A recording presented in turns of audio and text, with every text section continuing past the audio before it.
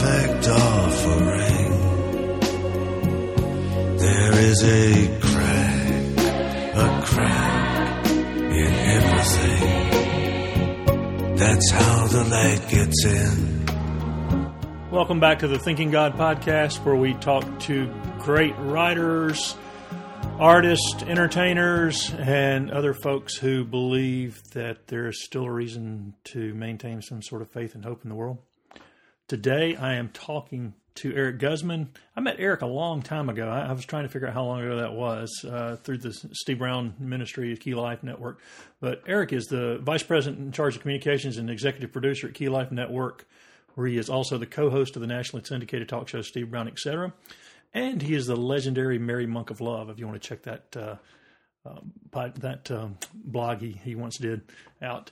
Eric is also the author of the newest book, The Seed, A True Myth, and also the author of The Gift of Addiction, How God Redeems Our Pain. He has a BA in Mass Communications and an MBA, well-educated man.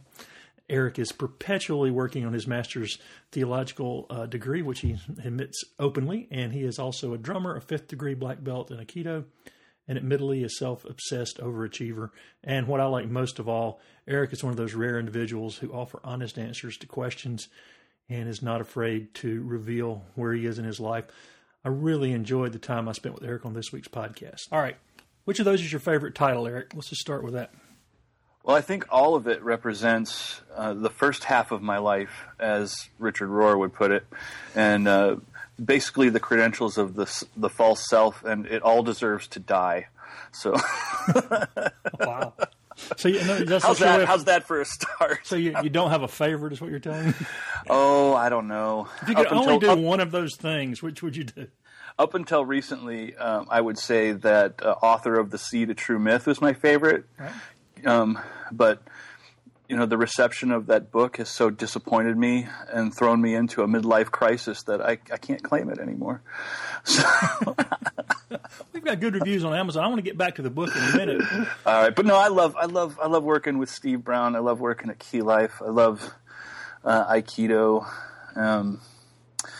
That's a good snapshot of things that I've really poured my life into and loved over the years. So. Well, in your role at Key Life, you've interacted with a really wide range of people connected to religion and or spirituality. Has that had a role in shaping who you are today? I think so. All the people that we've interviewed on our talk show, Steve Brown, etc., have given me perspective on all the different facets of Christianity today and beyond. We interview people who aren't part of the Christian faith, and so talking about things that matter in a context of grace and unconditional love has really been formative for sure. Has there ever been anyone that you've had on the show that, or any of the shows, that you wished you could smack in the head with a large sock full of horse manure? Not me, but I think Steve Brown probably has a list. So nobody's ever really gotten under your skin that he's been talking to? Oh, I don't know. Tim Keller was dismissive of me once, and that annoyed me. Huh. I love Tony Campolo, but one time he said, "Who is this guy, and why is he here?" In a reference to some comment I made. I thought that was offensive. I mean, come on, who am I? Don't you know? Go look at the list that Greg read. Yeah, really. Come on, man. And Tony accepts everybody. You can't be dismissed by Tony Campolo. Yeah, if you piss off Tony Campolo, man, jeez. Well, what does that say about you? Other than those folks, though, and maybe even including some of those folks, who have been some of your greatest influences in over the last few years, Eric? Are you talking about from the talk show or from... No, just in life. In life? Reading or whatever. Who's had the most influence on you in your journey recently? Well, I could go through a short list. Steve Brown coming and hijacking my life, as a gift. Well, let's talk a little bit about Steve Brown since you brought him up, and he has been your boss for, almost 20 years? Mm-hmm, yeah. How did you end up in that position? Did you have any idea you'd be there 20 years later? No, I think of it as a trick.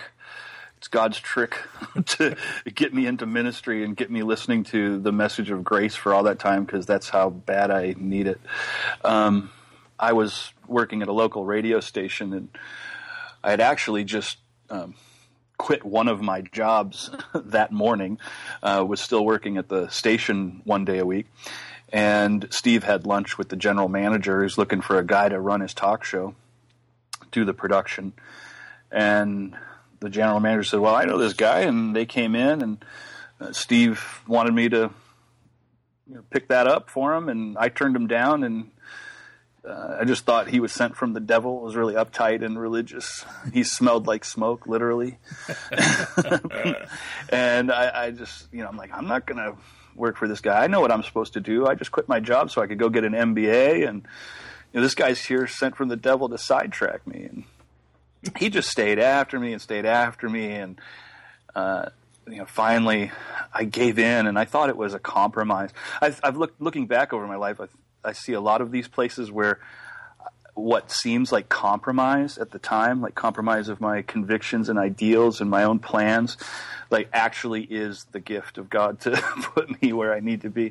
But I thought of it as a failure, and when I said yes to him, like, okay, I just want this cush job and the money that he's offering. I'll give up on these other ideals, but well, where were you at? Here I am. Where were you at in your spiritual journey at that point in your life? Well, I had gone through the initial conversion, a year of deciding that I was going to be the perfect straight-A Christian. And after that year, while I could get a lot of external stuff, under control, the sex and the drugs and the rock and roll, I had just this anger and, I guess that's really the main thing. It's just this incredible rage inside of me, and so I just knew that I couldn't be a Christian, and so I gave up and went back to all my comforting ways, and then had started a journey back into faith, and it was at that point that Steve came along. I was again starting to try really hard. I was working for Campus Crusade for Christ. I was working on World Changers Radio with Dr. Bill Bright. That was actually the job that I quit that morning.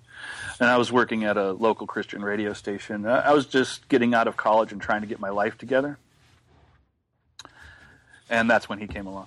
Well, okay. Well, and Steve, we're not going to spend a lot of time talking about Steve Brown, but if people are familiar with him, they realize he has been sort of quietly a pretty profound influence, I think, on the whole message of grace and everything over the last few decades. So, who are some of your other great influences over the last several years?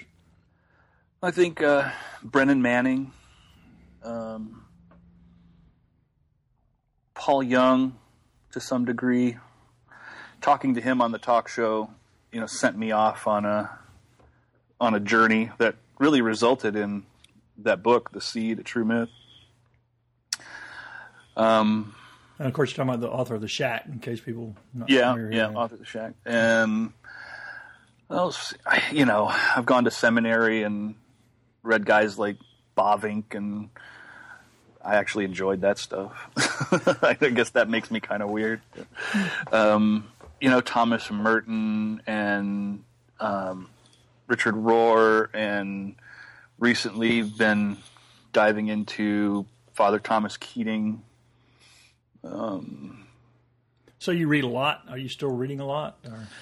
It goes in spurts, fits in spurts. Sometimes I have a couple books in my bag that I'm reading simultaneously, and sometimes I can't be bothered with it because I'm, too busy trying to be significant.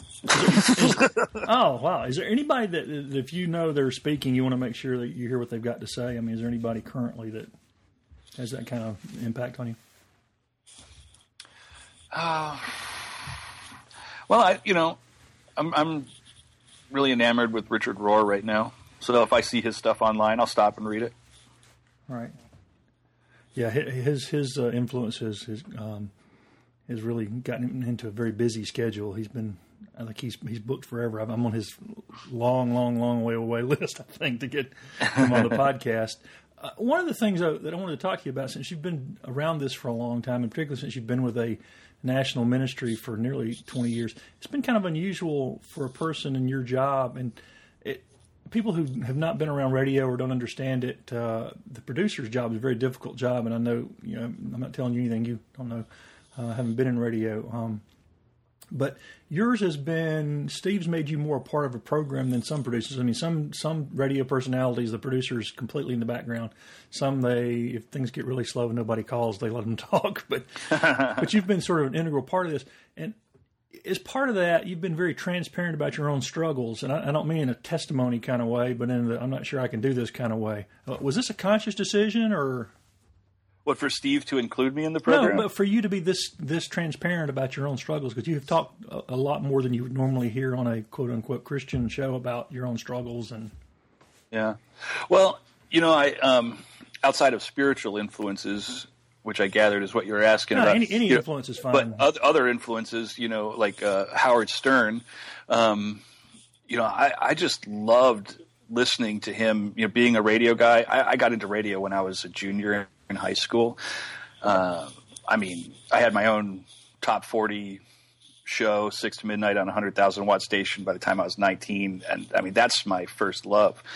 And so Howard Stern is just a hero, and he was is very transparent. I mean, all the stuff that went on in his life was open for us to be involved in and hear, And so when Steve hired me to do the talk show, that's all I knew of. I just okay, I get to be myself. And Steve gave me that freedom in the context of, his message of grace and unconditional love. And so it's less of a burden when you have to do a live radio program.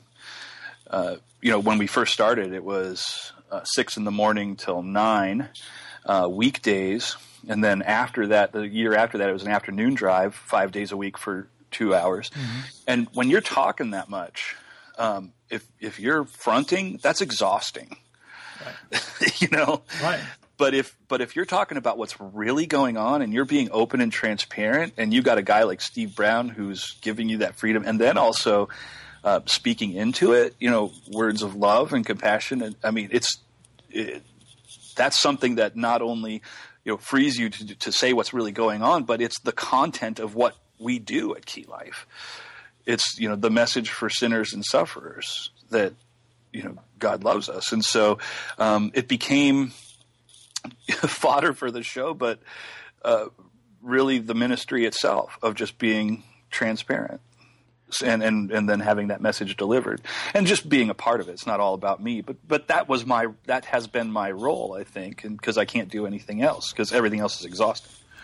Well, that kind of honesty, though, is unusual in a small church situation, much less when you're, talking about struggles. I mean, you've mentioned alcohol and other things many times in front of, pretty broad audiences. I've been following the show since you guys started in the various incarnations. And you're right, I did a morning show. People don't realize we did 6 to 10, 5 days a week. It is exhausting.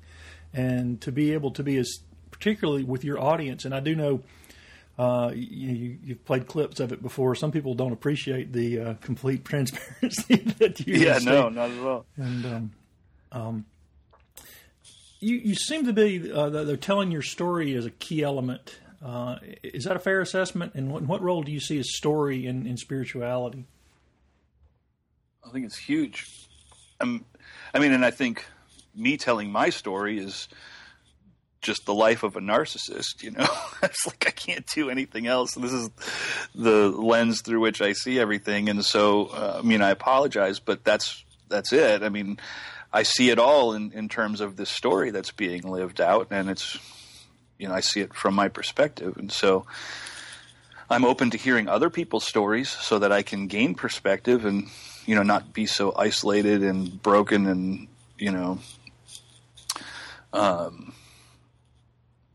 dysfunctional, so it's not just all about me, but yeah, I think us telling our stories, that's, it goes beyond information, teaching concepts stays in our heads, but when you are reading a story or you're listening to somebody's story, what happens is you put yourself into the story and you start to see the world from their perspective, and you it affects your heart and your intellect. There's emotion involved, and there's a storyline that's going somewhere. It's not just raw facts. And so I think engaging with each other around the idea of storytelling and living out stories that speaks to the whole person rather than just part of us. When all the teaching that's out there only goes so far. Well, and I think the other element of that is there are people who tell very carefully vetted parts of their story. Right. You were a featured speaker at the Wild Goose Festival this year, and you even recorded Steve Brown, et cetera, show about that event. And you dealt with a lot of issues there. Tell me a little bit more about that experience and about the Wild Goose and how that's impacted your life. Well, the first time I went to the Wild Goose Festival, I went out there. It was new, wanted to see what was going on. Steve just had a book out, 3 Free Sins, and I thought, well, if I can get up there and just hand out free copies, ask people if they wanted free sins, and hand them the book, I thought that'd be fun. And see what's going on at the same time. And so I was really, really blown away that first time that I went, and I didn't realize just how dead I had gotten spiritually and how hopeless.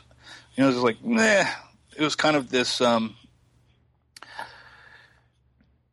don't know. Let's talk about that for a minute, though, because I think that is a place where a lot of people who have been on some sort of spiritual journey or quasi-journey, they hit these places of hopelessness, and it seems to be sort of endemic now to a lot of people that just sort of, what's the point? Right. Yeah, well, I keep getting there. I mean, I'm in, I should say, I'm kind of riding a wave of that right now, and coming off of that second experience at the Wild Goose Festival, which you referenced and just happened. But, so I think it comes in these different crucial periods of our life where, we really need to experience death and resurrection. And so at this first Wild Goose, I just realized that, I had lost a lot of hope for the church and for, any kind of real impact that I could have in the world. And I was just surrounded at the Goose, by all these people, like, that were talking about the future and really talking about faith in new ways. And, Phyllis Tickle was a big part of that. I could mention others, but, and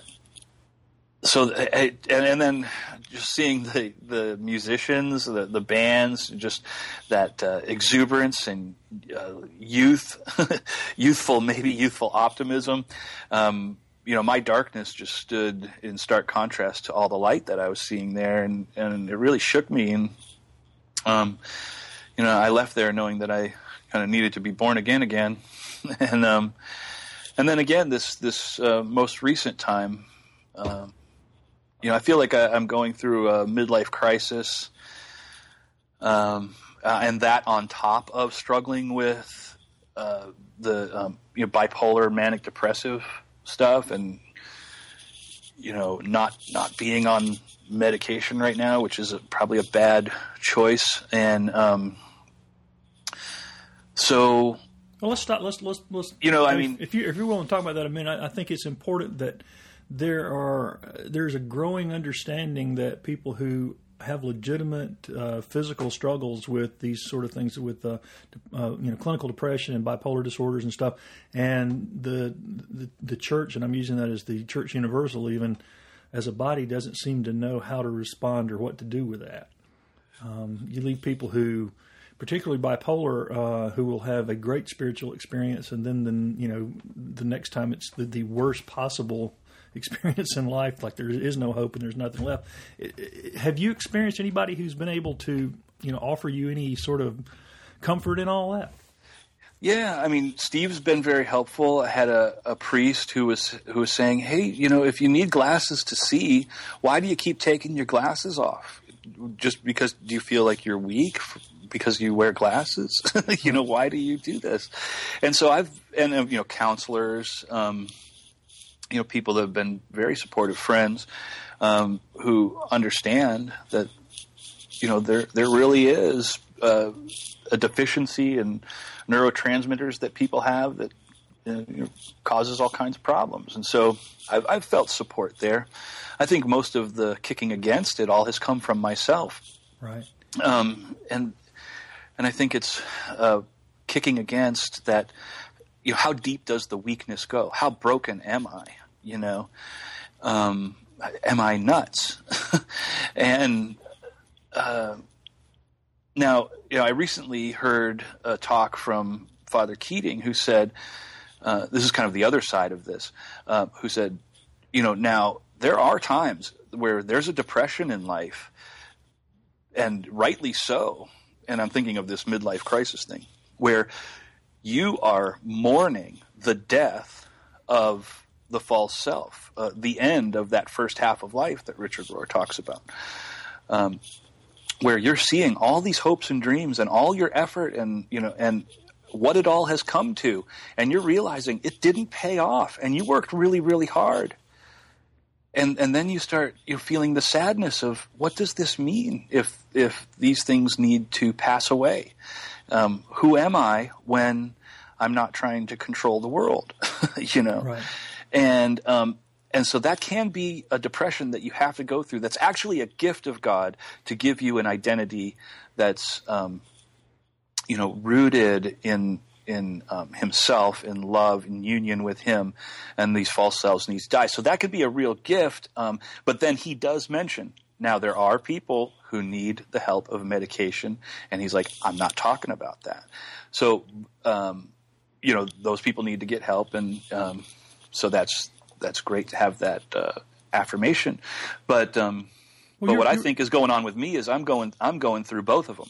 Yeah, I was going to say, and also it's hard to distinguish between the two. And the other thing is, the meds have so many weird side effects, and even when you get the perfect cocktail, it doesn't work for very long. And there's such a misunderstanding about that struggle. And I wish more people of faith were more, upfront about it and can talk about there is hope on the other side, or at least hope during it. There's not like an other side of it. It's not like you get over it. That's what everybody's kind of wanting everybody to do. Yeah, and there's that kind of like being in love with your sadness thing that's really hard, right. Because like you said, you can get really high on the upswings of being bipolar, and you can get really, really low. But both of those are intense emotions, and I feel like in some ways I've become an emotion junkie, and feeling like this is my spirituality, like I am interacting with God in both of these places, and so. And that might just be crazy thinking, but there is that attraction to it, and the thinking, oh, well, if I get on meds, then it's going to be all evened out, and I'll be like, a normal human being, just mortal, which is crazy. But I'll tell you, I did go back to my shrink after 2 years of not being on meds, and I've been going through some difficult stuff, in circumstances in life. And I'm like, I just can't handle it anymore. And she actually wouldn't put me back on them. And she's the one that diagnosed me as bipolar, which this is just confounding to me. So anyway, that's where I'm at right now. Well, does that play into any of the deconstruction of faith sort of stuff, trying to integrate how that's supposed to work out? Yeah, I think so, because religion and faith is all part of that. That early part of life construction. You've been constructing an identity, and religion, faith has been a big part of that, especially for people who've been working in ministry or they're authors, writing about faith. It's like part of who you are, and so you build a platform. You like anything else in life, kind of build a monument to your own competence, or do that and then say, well, look what God has done, when, you worked really hard for that. And, but over time, you can find yourself inside of that labyrinth you created, that tower to your own competence, and you can find yourself trapped and isolated and lonely, and knowing that none of the success speaks to the emptiness that you feel.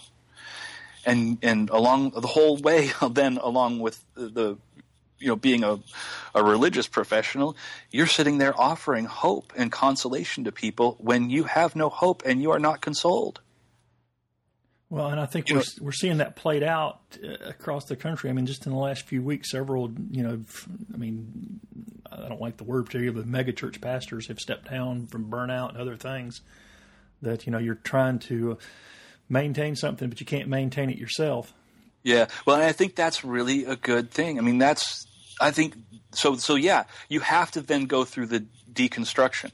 Like in my book, The Seed, A True Myth, these people build this labyrinth in this wall, and there are these vines that are planted in it. And so as they're building it, these vines are destroying it, and it's really frustrating. But I think if you look at what's happening to churches, denominations, faith in this country, what's happening in our personal lives, is those vines are a gift to bring down the walls. Those vines are doing the deconstruction for us. So, like, who in their right mind would choose deconstruction? I think this is God's gift to us.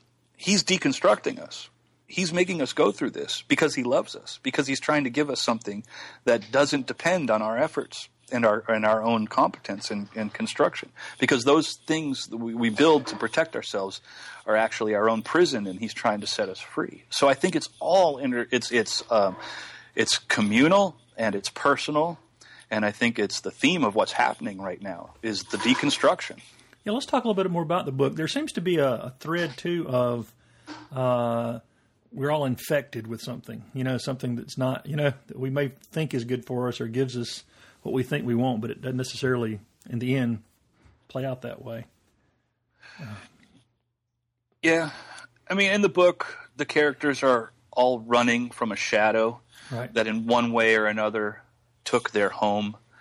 And so they have to come up with a way to deal with the shadow. Either they're going to hunt it to destroy it or trap it, or they're going to run and run and run and run. But both are exhausting. And yeah, there is this infection that you see in the book. And it's, I told you earlier about the rage, the anger that I encountered after about a year of getting, of letting go of all the different ways that I was able to avoid the anger, the substance abuse and different things like that. And then you're just left with this rage. And I see what you're talking about in the book, which is the bloodworms that infest the hunter you see early on in the book. That rage gives a certain strength. Actually, it gives the illusion of strength. Right. And where we feel powerless and very fearful, often that rage is a way to give us a false sense of power. And so what I've had to encounter in my life is that what's behind all that anger is a fear and a weakness that really is deep and strong to the degree that you see it in the rage. So, like, the bigger the rage, the bigger the weakness, the bigger the deficiency, and the fear. And so, so too often I think we rely on power and anger. Well, and in the book too, even when they trap it, they don't know what to do with it. Even when they have a pretty good idea what to do, they still don't do it. They still have it trapped. Yeah. And right. Well, we still go in and poke the monster. I mean, we don't really want. I mean, yeah. Well, it's really hard to shake the shadow, and but the twist in the book is that I can just give it away. Nobody's going to read it, but you're getting good reviews on Amazon, and I am. Well, the thing is, the shadow isn't the biggest problem, right.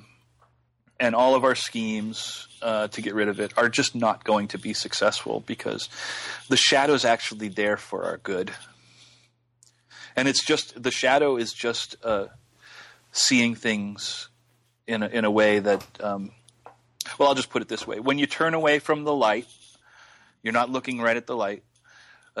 what you see is the shadow. You see the effects of the light. But, the source of the shadow is still the light, and that light of love is good and healing, and it's about stopping the chase of the shadow or the running from the shadow and turning toward the light to find healing. That's what I'm getting at. Well, unlike a lot of other people who are on this journey that you've been talking about, you maintain some sort of connection to church. How have you maintained that connection, and why? Well, Steve has a real love for the church, and that's something that, as I've struggled, I do respect him and don't want to chuck it all, because I think he has some good things to say. He's had a lot of good things to say in other areas, so I'm willing to trust him on this one. And so I've stayed involved. I mean, the churches that I've been involved with have changed over the years. I mean, I'm currently Episcopalian, and I find that the liturgy and that connection to that history and larger group to be very comforting, and communion and all of that. So I found a place there that works for me right now, and then I also take my family to Steve's church, where Kevin Labby preaches on a regular basis. And there, I like to go there because the message of God's love is just consistently held up without the, therapeutic moralistic deism, the fix yourself kind of stuff. And it's just the proclamation of love over and over again. And I need to hear that. And so I could hear that online, I suppose, or in a book. But my family doesn't listen to those podcasts or read those books. And it's something I want to share with them, so I take them to church. Well, have you found any connection, though, there? I mean, are you finding connections with other people in church? Or I think with Willow Creek, which is the church where Steve and where Steve goes, and then Kevin Labby's the preacher. This is Willow Creek in Florida, not the big Willow Creek. Yeah. And I've known a lot of those people there for years. So there is a relationship there. I mean, I run into people all the time that we've got a long history. In the Episcopal Church, there are people that I've known for a number of years.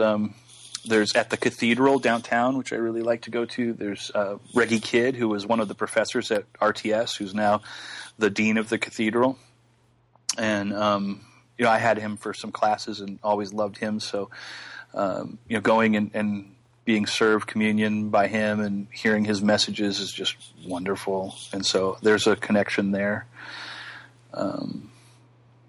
And then I have some longtime friends that go there too. So, and then of course Justin Holcomb. I work with Justin, and he works as a canon of vocations there with the Central Florida Episcopal Diocese. So, yeah, there are a lot of relationships connected to church that are healthy for me. That's good. The reason I ask that is it seems like particularly people under 35, above anything, the number one thing they're looking for is community.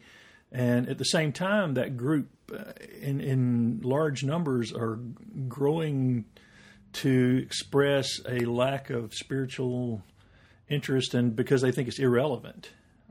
Well, and I think they've been, and we have been hurt badly, and we understand that some of these communities are really not that interested in us unless we're willing to fold into their plan and what they're doing.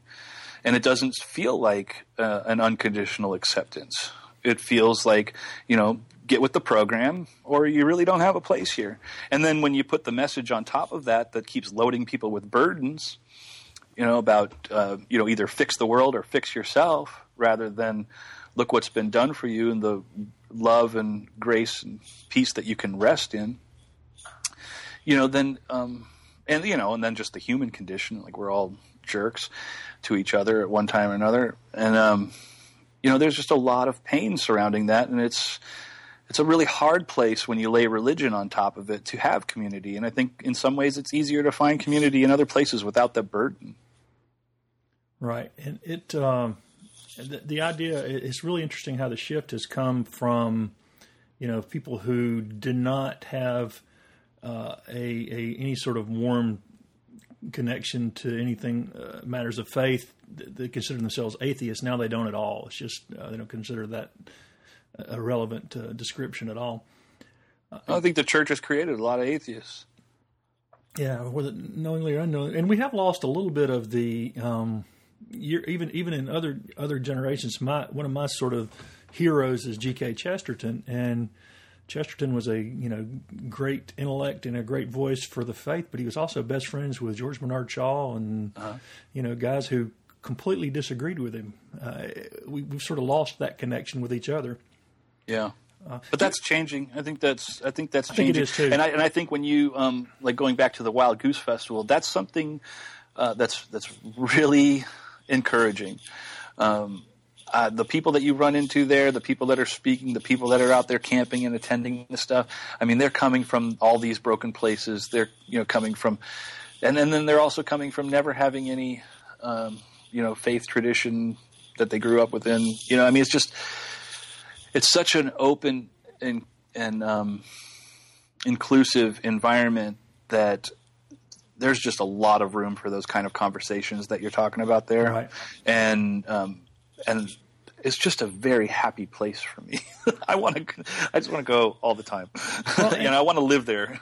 And that message I'm hearing in a lot of places that for the at least first time, and I've been around this almost 6 decades, and I grew up in it, and is that God is pulling us into a better future. It's not something I really ever heard. I always liked the Mary Monk of Love stuff you did. Your Mary Monk of Love mantra was, "May God bless the hell out of you." Right. Do you believe in hell? Oh, I don't want to. I don't want to believe that it lasts forever. Right. Well, that's a difficult question. I had somebody ask me once that their 14-year-old died in a car accident and had been drinking with friends, and are they going to be tortured forever because they were 14 and made a mistake? Yeah, I think there's a lot of interesting stuff out there about that. Certainly, you could read Rob Bell's book, right. Love Wins, that documentary Hellbound. Right. I think Brian McLaren's got a pretty good book out. Yeah, Brian McLaren's book. What is it? I read it. I did too. I'm going to have to find it, and I'll insert that at some point. But yeah, I can't remember either. Something about life after death, and then the life after that, or something like I can't remember. But yeah, reading all that stuff, and it's when you have the Bible filled with these references. I think Brian McLaren talks about this a lot in that book. Life after death and the life after that. Gosh, I can't remember the name of it. It's on my shelf. I could go look at it. But anyways, there's a lot of references to hell that are, in our mind, in our Western mind, we think, oh, okay, that's that place of torture forever. But there are a lot of them that talk about the garbage heap in Gehenna, and where they're talking about an actual place of burning and burning trash, and something's being said about what happens outside the community and the burning and all that, and not necessarily referring to this eternal conscious torment. But then there are scriptures that speak to that. Jesus talked a lot about it, and so if you're going to take Jesus and the scriptures seriously, then you're going to end up having some difficulty around this, especially when you believe that God is love. And, some people go for, hey, can you hold on just a second? I'm going to say goodbye to my son. Hold on. Sure. I love you. Have a good day. I'll see you. Thank you. You too. Awesome. You going to leave it here? I'm not going to leave it here because she might get home before me. Okay. Love you. Love you. You have a good day. Okay, you too. The book is called The Last Word and the Word After That. Ron McLaren's book, The Last Word and the Word After That. So we were talking about, but if you approach the whole idea, and you've read the books as well, and I've had these discussions with a number of people and people who've written about it. And Brian McLaren and I talked about it the other day. Is first, the Old Testament has no mention of hell whatsoever. Right. And then very little idea of an afterlife at all. And then the New Testament, unless you get into Matthew 25, where Jesus is talking about those who fed me and clothed me and visited me in prison and took care of me when I was sick, and that's where he speaks of the lake of fire.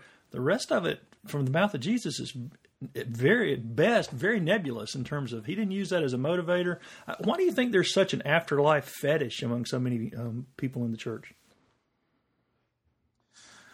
Ooh, maybe because their lives suck so much right now that they're, like hoping for got to be something better than this. Something better than this, rather than going through the death that happens right now while we're alive to, find the life after that death. Which I feel like, is, again, back to this midlife crisis thing, pretty in my face right now. But, so, yeah, I think, I forget who said it, but, if you don't at least hope that universalism is true, you haven't understood the heart of God. Right. And now I do get the ideas of free will and C.S. Lewis saying the doors to hell are locked from the inside. That if there would be, anybody in heaven that didn't want to be there, it would be hell. Right. You know what I mean? Right. And so, and I've often thought of, God as a refiner's fire and then also a consuming fire. And then whether he's a refining fire or a consuming fire is really just about your disposition to him. That his presence can burn like hell if it's like, you just this rejection of life. If you're just rejecting life and he is life, then life burns like hell. And then if you're like, I know that I want, like, you're all of the good stuff, love and goodness, and I give myself to you, and I see all the stuff that's not love and goodness in me, and then his presence burns that away and is a refining fire. But it's the same fire, And it's back to you were talking about light earlier. It's the light that reveals what's better for us, not what's wrong with us. I think that's sort of a different way of approaching it. Yeah. I don't get to decide whether it exists or not. I can just tell you what I hope. And, my definition of faith is to act on what you hope is true, and then evidence follows. So we'll see how it all works out. Right. That's not my after many years of being very, having proclamations and being very confident of everything. My mantra now, I think, is just above my pay grade. A lot of these things, I just don't get to. Yeah. You don't have to figure it all out. No. And that's where I'm really happy about that I don't have to have all the answers.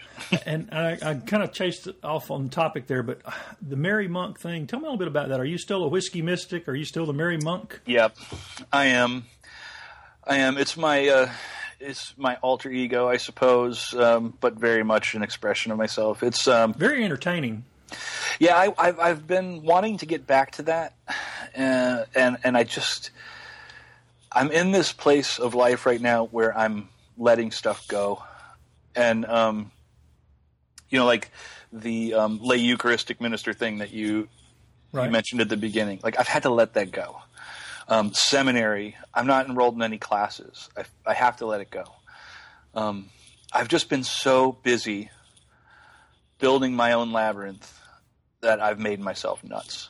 And I feel like I'm at this place where, I could get back into blogging and having some fun with that Merry Monk of Love thing. But I think what's needed for me right now is to stop trying to get people's attention, to stop putting myself out there, to stop like grasping, for the love of an audience, because it's just sick. And so the Merry Monk of Love is part of that, but then also it is, that's me, and I'm still a whiskey mystic, and I still, like spiritual experimentation and altered states of consciousness, so that's, I just haven't been writing much about it or talking much about it. But if you read the book, The Seed, and you're going to read about love in there, and that book is an expression of what it means to me to be the Merry Monk of Love. I am here to communicate love. I'm here to be one with love. I'm here, to invite everybody else to realize this reality. And so, but right now, I need a break. Right. Well, and you seem to. I mean, at least we're having a discussion here, and we stopped because you wanted to talk to your kids for a minute. You seem to at least have gotten that part straight right now. What's important? Yeah. Well, I think so, and I think some crisis. It's like this is what God does to us. He gives us these crises, these vines in our wall that are tearing things down, and you get to the point where you realize, hey, the vines aren't the problem, man. The wall's the problem. The vine's trying to give you a gift of no wall. And so stop constructing that monument to my own competence and just spend some time with your family, because when things start falling apart and you're not getting the results you wanted, you realize, man, what am I doing here? You did, though. You finished the book, you got it out, and I think you never know with a book that it's there forever, and you never know what's going to come from that.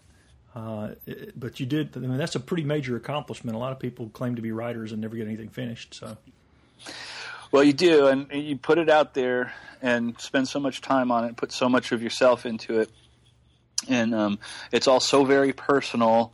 And again, it's just part of this false self. Like I have to let it go. Like I was thinking this morning, like very literally, the book is called The Seed, and the seed has to die. The seed has to be buried in the ground. I have to let it go if it's going to have any chance of growing into anything that bears fruit. And so I just have to stop checking my damn Amazon ranking. You know what I mean? Like I have to stop reading the reviews. I mean, there's just too much heat on this thing. It has to die. Right. But there's lots of that in my life right now. Well, and I think we probably share a cynicism that if you'd written a book called The Seed and Donald Trump, your ranking would be higher. That's right. And it's not like I haven't thought, you know what? I am going to write another book. I'm going to write another book full of sex and, just, vampires, whatever, man. Well, as long as you do it within if you want to stay in the Christian ranking thing, do it in terms of prophecy and vampires, and you'll move right up the. It's too small an audience. The black hole in my soul needs more love. I need a secular audience. I need the world to love me. And the world is never enough, right? Yeah. Now, are you still playing drums? Are you still a drummer? Oh, let's see. Am I still playing drums? I would have to say, when was the last time I played drums to answer that question? Right. I took my drum to Wild Goose Festival. And I don't think I played it. So it's been a while. But I have, just hand drums, that kind of thing. But you mentioned music a lot. Wait. You know what? I did play my drum at the Wild Goose Festival. I am a drummer. Oh, okay. I am. I did with Pastor Nar's ceremony. I played drums in that, and that was really fun. So there you go. Ceremony. We're back to ceremony again. Now, tell me a little bit about that ceremony. I mean, I've heard you talk about it. Yeah, so this happened at the Wild Goose Festival. I interviewed Nar on the podcast stage there about this festival, and it was the Burning Bowl and White Stone ceremony. And Nar's a Christian shaman, and he's is he the only Christian shaman? I was just curious. I don't know. He might be. It's kind of like the Merry Monk of Love. Like what does that mean? Does he look like a shaman? I've not seen this guy. He does. Okay. And so in this ceremony, it's, inviting the presence of God, to identify the things that don't serve us anymore, which is kind of like a way of seeing the things that you've done with compassion, but maybe are, just need to be let go now. And so you write them down, you're open to hearing what are they.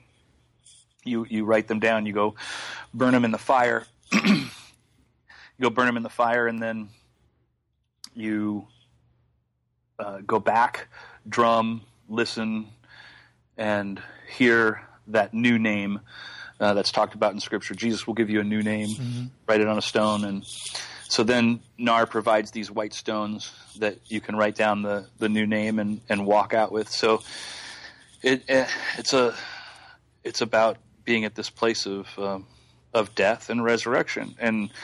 And so I knew going into that I needed that right now. And ever since that ceremony, like, things have been changing drastically. And I feel like it's all part of this story. It's part of this journey, you know.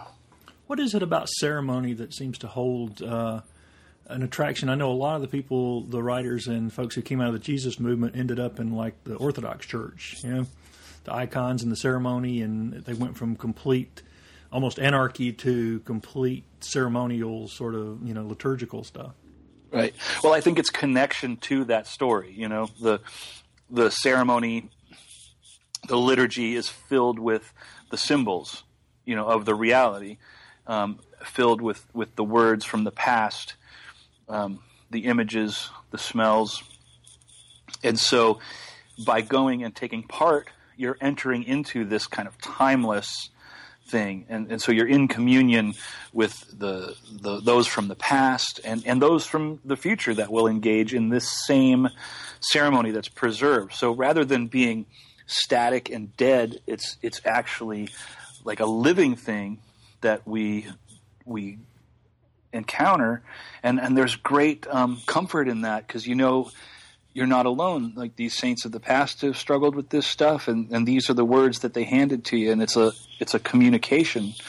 You know, like, they're speaking to you and telling you, yeah, us too, and we got through it, and you can get through it, and here's what we learned to help you along the way. And so, yeah, it's like time travel. Well, what is it that feeds your soul, Eric? What makes you happy? Well, what makes me happy? That's a hard one. Because, like I said, I get really enamored with my own sadness. And maybe my sadness makes me happy. Mm-hmm. But sharing that sadness with people who don't write me off, you know, with my friends and my family, you know, when people say, "Yep, there he goes again, but he's ours, and we're not bailing, and we're still in it together." There's a great comfort in that. So that gives me life, you know, to spend time with family and friends, you know, having some whiskey, having some beers, you know, good conversation, good laughs. I love laughter. I love comedy. You know, I love reading books about people that are one with the universe, and they give me hope that I am too. Right. Are you doing those things now? I mean, are those things that are built into your schedule now, or? Yeah, I think that's all there. I mean, they get different emphasis, you know, at different times. You know, I will say this too.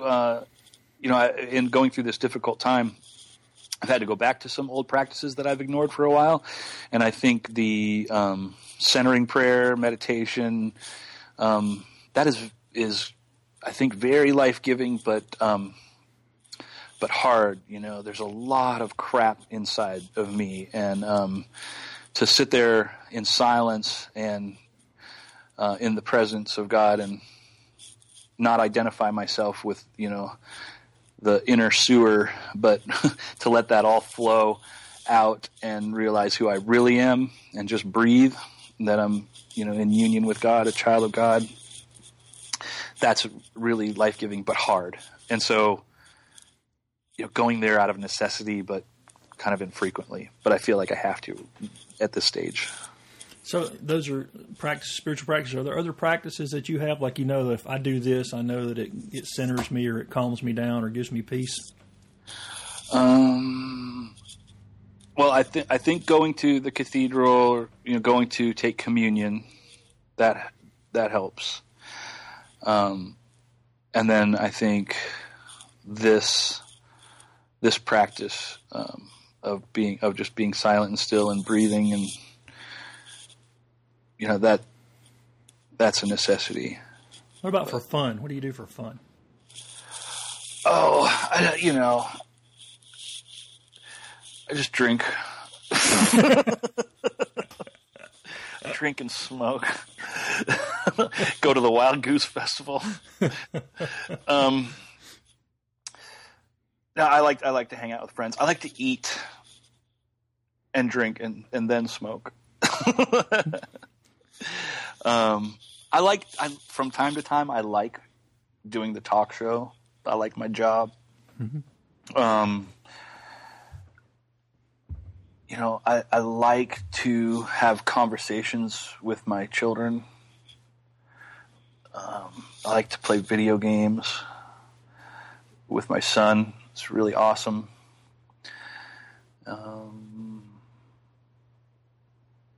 I don't know. I like to travel. I really like to travel. I like to sail with my dad. But see, I don't get to do all that as much, but because it's a big effort when you got a real busy life and you got 3 kids and trying to coordinate people's schedules, but I like to work hard to make time for that stuff. Are you making that happen? Is it happening? Yeah, I'm planning a sailing trip with my dad. We were able to get away for to go up to the Goose. I went with my 3 kids. How old are your kids, Eric? 16, 14, and 11. And then we got out and did a sailing trip with my dad where we went from Fort Lauderdale down to the Keys. We piled into an RV and drove out to Sedona and the Grand Canyon and Lake Powell. Some of this is starting to feel like history now rather than recent occurrences. But I do work hard to have those times of getting away, so that we can all realize what's really important. That's just being together and enjoying each other. Well, what do you have planned for the year coming up, or have you looked that far ahead yet? So for 2017? We got the rest of this year first, and then 2017, yeah, from now until... So for the rest of this year? Yeah. Well... and then next year. I know you got Wild Goose again next summer, right? Yeah, I hope. And then you're coming up in... let's see, I don't know when this will end up on the podcast, but October's busy for me. Trip to Canada with Key Life, talk about books. Chicago for a gig with a friend of mine. I've got a trip to Nashville with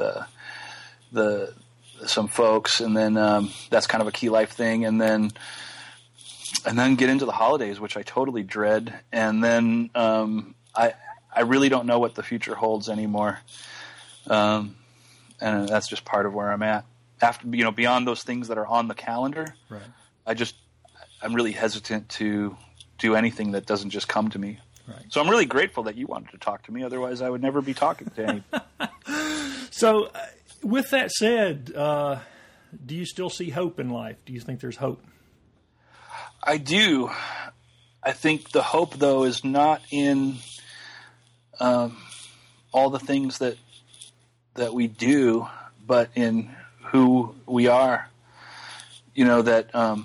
I think the hope is in realizing that we're one with God and that we're wrapped up into the life of the Trinity, and everything good will flow from there. And then I find the hope too in that all the difficult stuff that comes along is actually a gift, because it's an opportunity to let go of the false self, the striving. Those ways that we wish things were different if we could just make them different, and that's why we're suffering. And then just to realize, oh, no, just let it go. Let it die. That's a false reality. The only true reality is union with God. And I think that is hopeful. Well, remind people where they can hear you on podcast and radio. KeyLife.org is the website where all the stuff from Steve and other authors be included. You do a daily Key Life. There's a daily teaching broadcast that Steve does, and that's called Key Life. There's a 1-minute feature that we put out, and that's called You Think About That. That's a little 1-minute thing with Steve. There's the talk show, Steve Brown, etc., that happens weekly. That's all at KeyLife.org. And then under authors, you'll see people that are blogging and books that we're putting out, different people that are all communicating this message of God's love, and we can rest in it, grace, all that. And your book's The Seed, A True Myth, and it's available everywhere, including on Kindle. and so people can pick that up. Eric, I appreciate your time. Enjoyed talking to you, man. I really appreciate you inviting me, and I really enjoyed talking with you. Yeah. I hope you will take time to check out some of the stuff Eric has online.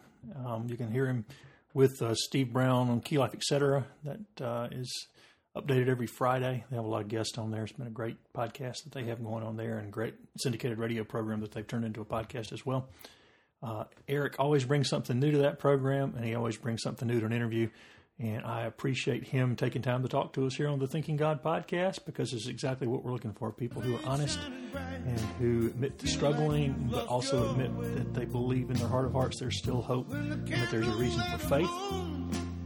And speaking of that, next week I will talk to Shane Claiborne, who, again, another one of those legendary guys who's been involved in social justice issues and has got a new book on the death penalty. And so I hope you'll join me again next week for another conversation on the Thinking God podcast.